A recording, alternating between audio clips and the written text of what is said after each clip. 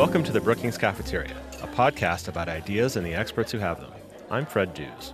Today's show features a discussion about the shape of the 2016 presidential election and our regular economic update featuring insight on tax reform and tax policy ideas from the campaign trail. My guest today is Elaine Kamarck, Senior Fellow and Founding Director of the Center for Effective Public Management here at Brookings. She is the author of Primary Politics, Everything You Need to Know About How America Nominates Its Presidential Candidates. Welcome back to the show, Elaine. Thank you for having me. We're about a year away from the presidential election in 2016 and months away from the first caucuses and primaries in Iowa, New Hampshire, and elsewhere. What do you think are the most important dynamics you see operating in both the Republican and the Democratic primary processes? They're different for each party this year. They're not always different, but for this year they are. On the Republican side, I think the most fascinating dynamic is the attraction of so many Republican primary voters to outside candidates or non-traditional candidates or celebrity candidates, whatever you want to call them, but people who have no governmental experience and who aspire to have the top government job in the country. This is strange, and a lot of people are wondering whether this will actually last till we get to voting or whether this is kind of the silly season and voters are expressing their anger by saying they're attracted to Trump and Carson. But in fact, when it comes time to vote, will they actually go somewhere else? And on the Democratic side? On the Democratic side, this is more predictable, okay? I think there you see a very seasoned candidate, somebody with a great deal of experience, a lot of depth. She is comfortable in her own skin in a way that I think she wasn't 8 years ago. There's a maturity about her that said in the good way. And I think that odds are she will be the nominee of the party and is having I'm sure there'll be bumps in the road, but frankly, she's been having a very good month, and I expect that may continue. Do you care to venture a prediction about who the nominee for the Republican Party might be? I can't pick one person, okay? Now, my guess is that unless the party decides to commit suicide, and sometimes, let me say, political parties do commit suicide. Think the Republicans in 1964 when they nominated Goldwater. Think the Democrats in 1972 when they nominated McGovern. Sometimes political parties kind of go off the rails, but most often, frankly, they don't. So my guess would be that the Republican nominee will turn out to be one of the following three people: Marco Rubio, Ted Cruz, or John Kasich, the governor of Ohio. And the reason I include Kasich in there, even though he's very low in the polls, is that the possibility of having a Florida-Ohio Republican ticket, when those are the two most important states, swing states, those are the two states that a person has to win to become president. I think that's going to start to grow on people, and people are going to realize, well, yes, their heart might be with Ben Carson, but gee, they'd really like to have a Republican president more than they'd like to see Hillary Clinton be president. And if that's the case, then this Ohio-Florida duo, regardless of who's first, becomes a pretty compelling case to primary voters. And speaking of Florida, do you care to comment on the candidacy of Jeb Bush? It seems to be fizzling away. He seems like a candidate who does not have his heart in it. And I don't think that was predictable from the beginning. His team is obviously nervous. All these rich Republicans who are part of the Bush machine are obviously nervous. And he keeps doing resets, and you're always in trouble. When a candidate has to do a reset, it means trouble. And there's a very, very crowded field. He is not the natural establishment candidate. One way to look at this is to look at the Republican field as two fields. There's the non-traditional candidates. These are people with no government experience but celebrity. And then there are the traditional candidates. Going into the race, he should have been the favorite of or the leader in that second category. The fact that he's not, I think, is very, very problematic. Let's move on to the primaries here in a second. I just want to draw attention to listeners to your writings on the what you call the elusive appeal of the celebrity candidate, so they can find that on our site and in the show notes. So thinking about Iowa and New Hampshire, caucuses, primaries, whatever we call them, why did those two states, and I think also South Carolina and Nevada, get so much attention at the start of the primary season? They give about 2% of the Republican delegates, a smaller percentage to the Democrats, and their demographics are really different from the rest of the states. In the modern primary system, where you go over a period of about 5 or 6 months from one contest to another, being first is incredibly important because being first helps it. In the first contest is where the voters weed out the field and they shrink the field of candidates. Those two states have fought long and hard to remain first.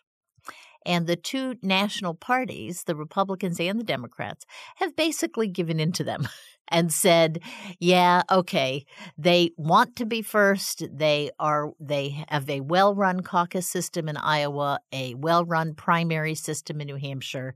Okay. Now, a couple years ago, the Democrats took the lead in addressing the representativeness piece of this and added to the early lineup South Carolina with a very large African-American population and also in the South, and Nevada with a very large Hispanic population and in the West. The Republicans have gone along with that as well. And so now there's really 4 critical early states. When we get done with those 4 states, we will have, on the Republican side at least, a much narrower field because there will be people who basically get, 1 or 2 or 3% of the vote, and there won't be much reason for them to continue on in the race. You move from those small states to very, very big states and to primary days when there's a lot of contests on one day. And then the contest becomes much more of a national contest. Sticking on the theme of primaries, the Brookings Press has just issued a new edition of your book, Primary Politics, that I mentioned at the introduction. Can you mention one thing that the public should know but doesn't know about how America nominates its presidential candidates? I think the thing that is most confusing to most Americans is that this is unlike any other election process in America. This is a process that's all about sequence. Sequence matters. What happens in this process, because it is spread out over 5 months, is that success or failure in one contest has an immediate impact on success or failure in a subsequent process.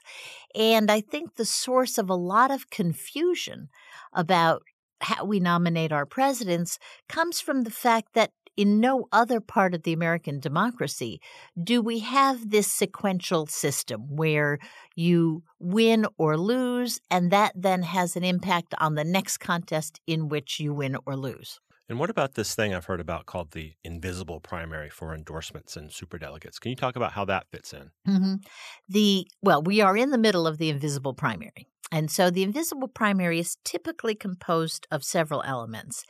It's endorsements from other party leaders, superdelegate preferences, and the Democratic Party has about 800 superdelegates, and the Republican Party has about 100 superdelegates because their only superdelegates are their party chairman and vice chairman.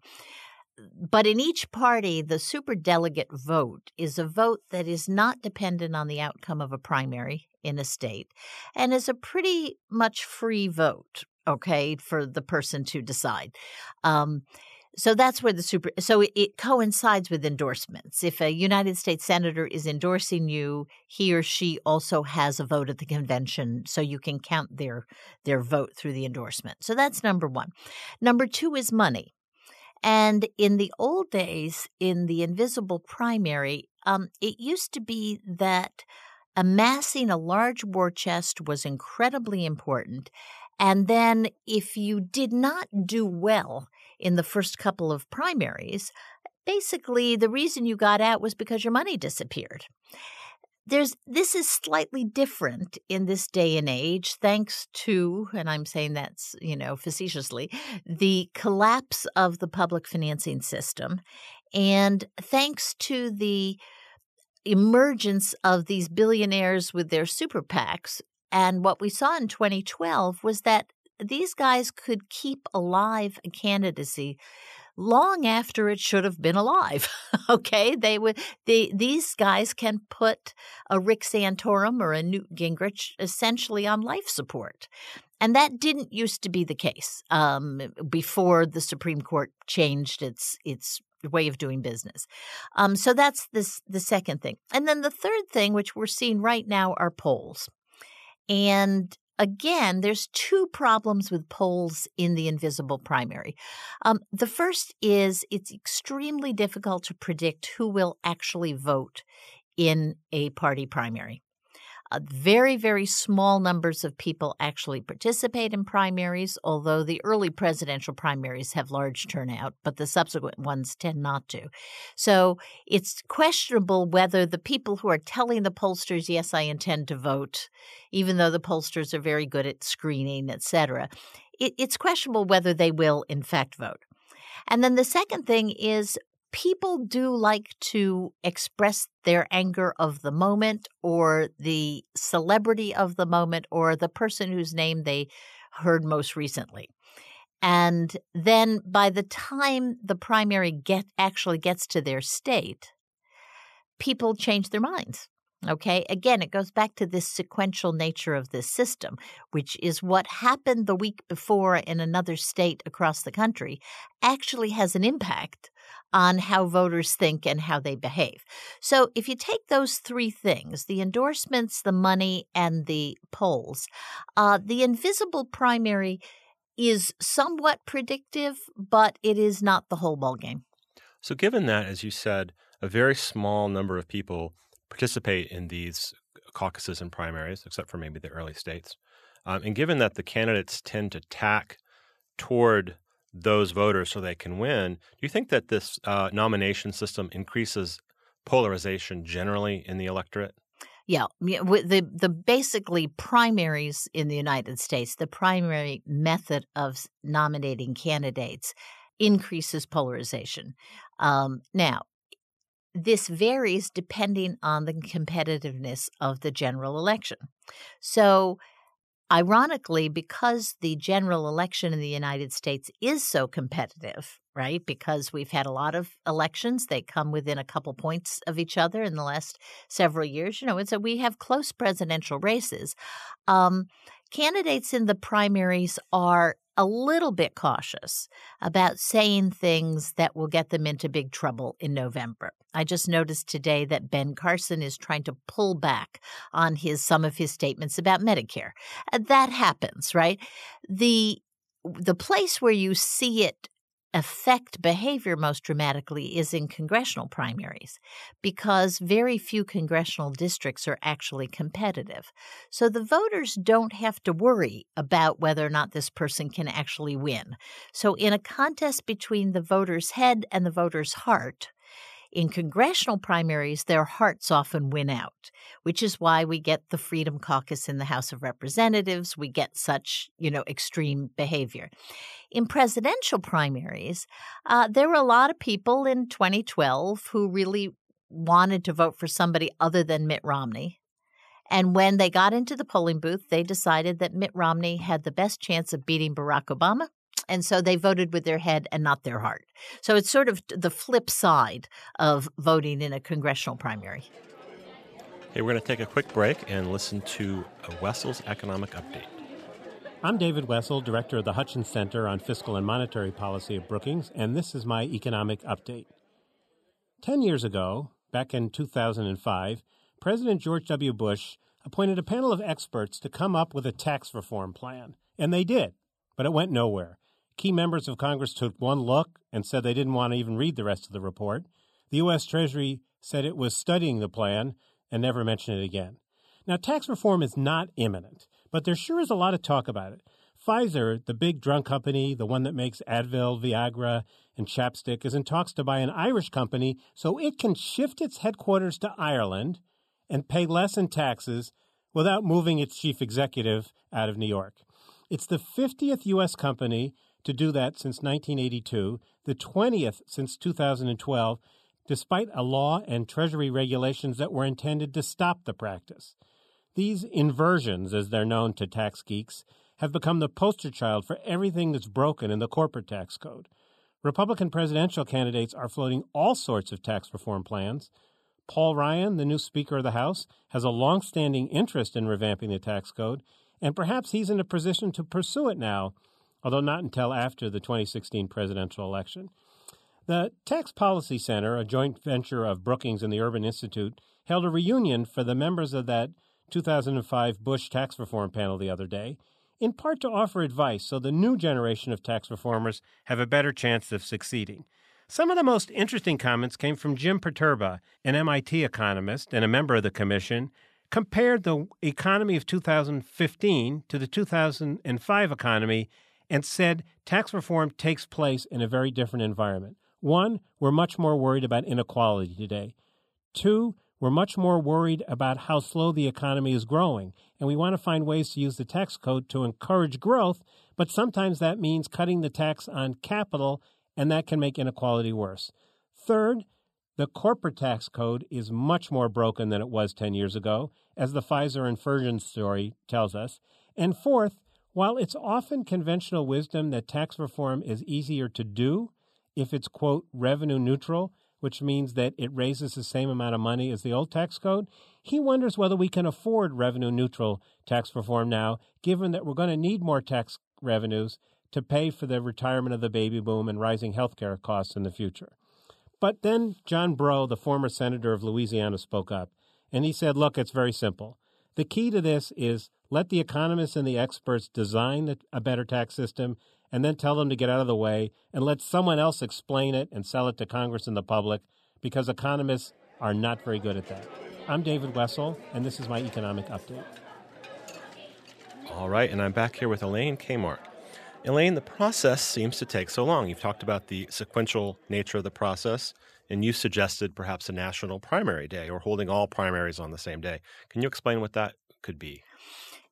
Again, it's slightly different for presidents and for Congress, but what basically happens in the presidential primary system is that the voter in an early state often matters more than the voter in a late state, okay? Because sequence does dominate this process.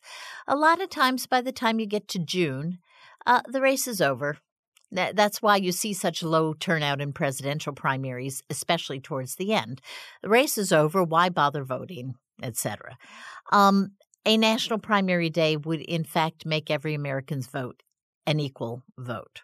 That's the appeal there.